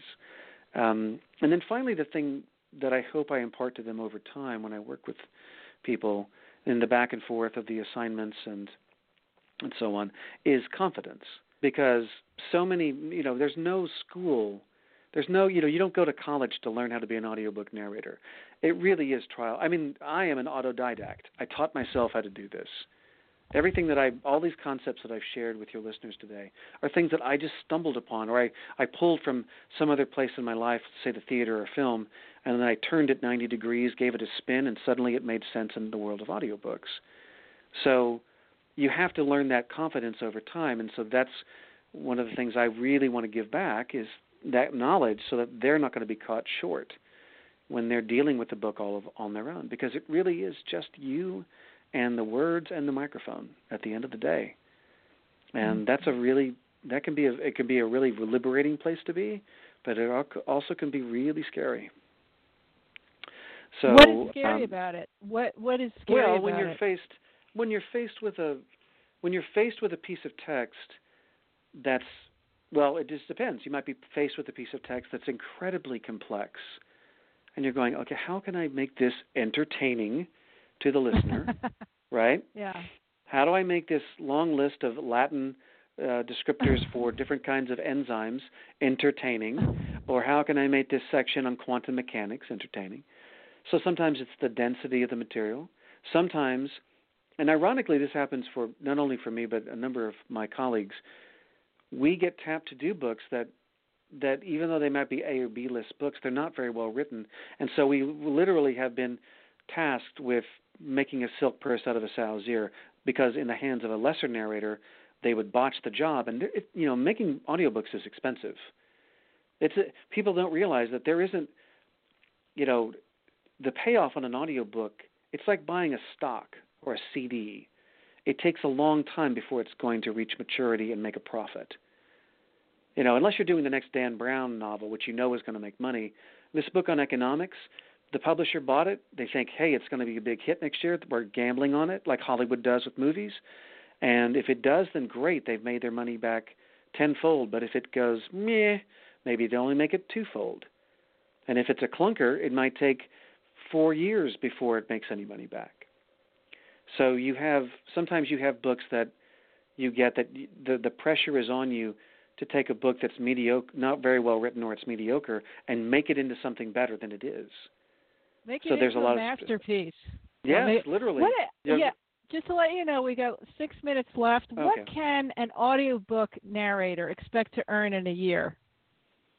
Oh, no, I can't answer that question because you start out in this business and a lot of the work you do is royalty share, which means you don't make any money up front. You get a residual check every time they buy a book. It moves into eventually per finished hour rates. That means they pay you. In other words, if you do a 10-hour book, you can negotiate a rate, say, of, let's, for the math, make it easy, $100 per finished hour. So you know you're going to make $1,000 when you finish that book. But the pressure is on you to work as efficiently as possible so that when you get paid that $1,000, you know, how much did it take you for each hour of work? Is your work a finished hour ratio? It's not the same as voiceover. Hour. It's not the same as voiceover. No. How long does it take you to do a finished hour? 2 hours of finished work. When I started, it was 4 to 1. Fast. Now it's 2 to 1. Now that's very fast. Yes, and that's 900 books will give you that. And you're doing the meticulous editing work as well, or do you you just read this thing straight through? You don't really have to edit much. No. I edit. I use a method called punch and roll, like I mentioned at the very beginning. Right. I'll record till I screw up, back up, and so by the time chapter 6 is finished, I send it to the proofer, and they proof it for mistakes. I get the list of mistakes. I do them wild, and then I send all that over to the mastering house, and they put it all together and for the client. And so my end of it is really just recording the initial text. And so that takes me about to the one. You have the computer with you in the sound booth that you're in? Yeah, I have a little Mac Mini, so it makes no noise whatsoever. That's but back good. in the old days, I had a big old tower, but it had to sit outside the booth. It made too much noise. Yes, so you can do editing, you can punch roll while you're recording then. Absolutely. It's the only way to fly. It's the only way to make money. So, Sean, would you just give out your contact information one more time? Sure, absolutely. As we're wrapping up our episode. Yeah, go ahead. Sure. Hopefully by next week you can get back on my website at SeanPrattPresents.com. You can find me on Facebook at Sean Pratt Presents. Find me on Twitter at SP Presents. And you can also email me directly at SeanPratt@Comcast.net if you're interested in finding out more about what I do as a coach. But I would advise, if you're a brand new person who has no voiceover experience, you might want to look somewhere else because, like I said, nonfiction is just more difficult to narrate than fiction. So if you're interested in getting into audiobooks, there are plenty of other really excellent fiction coaches out there that I could recommend to you. Or if you just do a cursory search on Google, you'll find them. But take the test. If you really think you're interested, take the test. And I had one other question for you. How long would a person generally work with you before they're ready to take the next step with the audiobooks? Well, right now I've been coaching now for several years, and so I take on narrators who are already up and narrating. Oh, right, that's right. Yeah. Right, so what I do is I guide them. So when I meet them, maybe they're working for royalty share work that's not paying them very much money, and my goal is by the time we finish working together, because I usually see people twice a month because of the volume of students I have. So 6 months, 8 months, 9 months later, by that time, I really want them making money per hour. I want them booking work. I want them networking and so on, because now they're on the right path. Whether or not they're going to be making big money in 9 months, no one can say. I think anyone who says that is, trying to pull a fast one. But by the time they graduate from working with me, they're on the right path. If they stay focused, things are going to start happening for them. And I'm very paternal about my students. I really want them all to do well. That's very sweet. I like that. So we have 1 minute and 42 seconds left. So I don't want to cut you off in the middle of whatever, because you're so interesting to listen to. I'd hate to cut you off. So maybe in an upcoming podcast we can talk about marketing, social media. Absolutely. If you're interested in that or anything else, or continue with the same theme. Great. So thank you, Sean, so much. And thank you, Kat and Nancy and Rich. Really appreciate everybody for being here. And this is Lisa Earhart for TalkBox Radio, and I wish you all fine farewell until the next time we meet up again, which I hope will be soon. Thanks again. TalkBox Radio. TalkBox Radio. TalkBox Radio.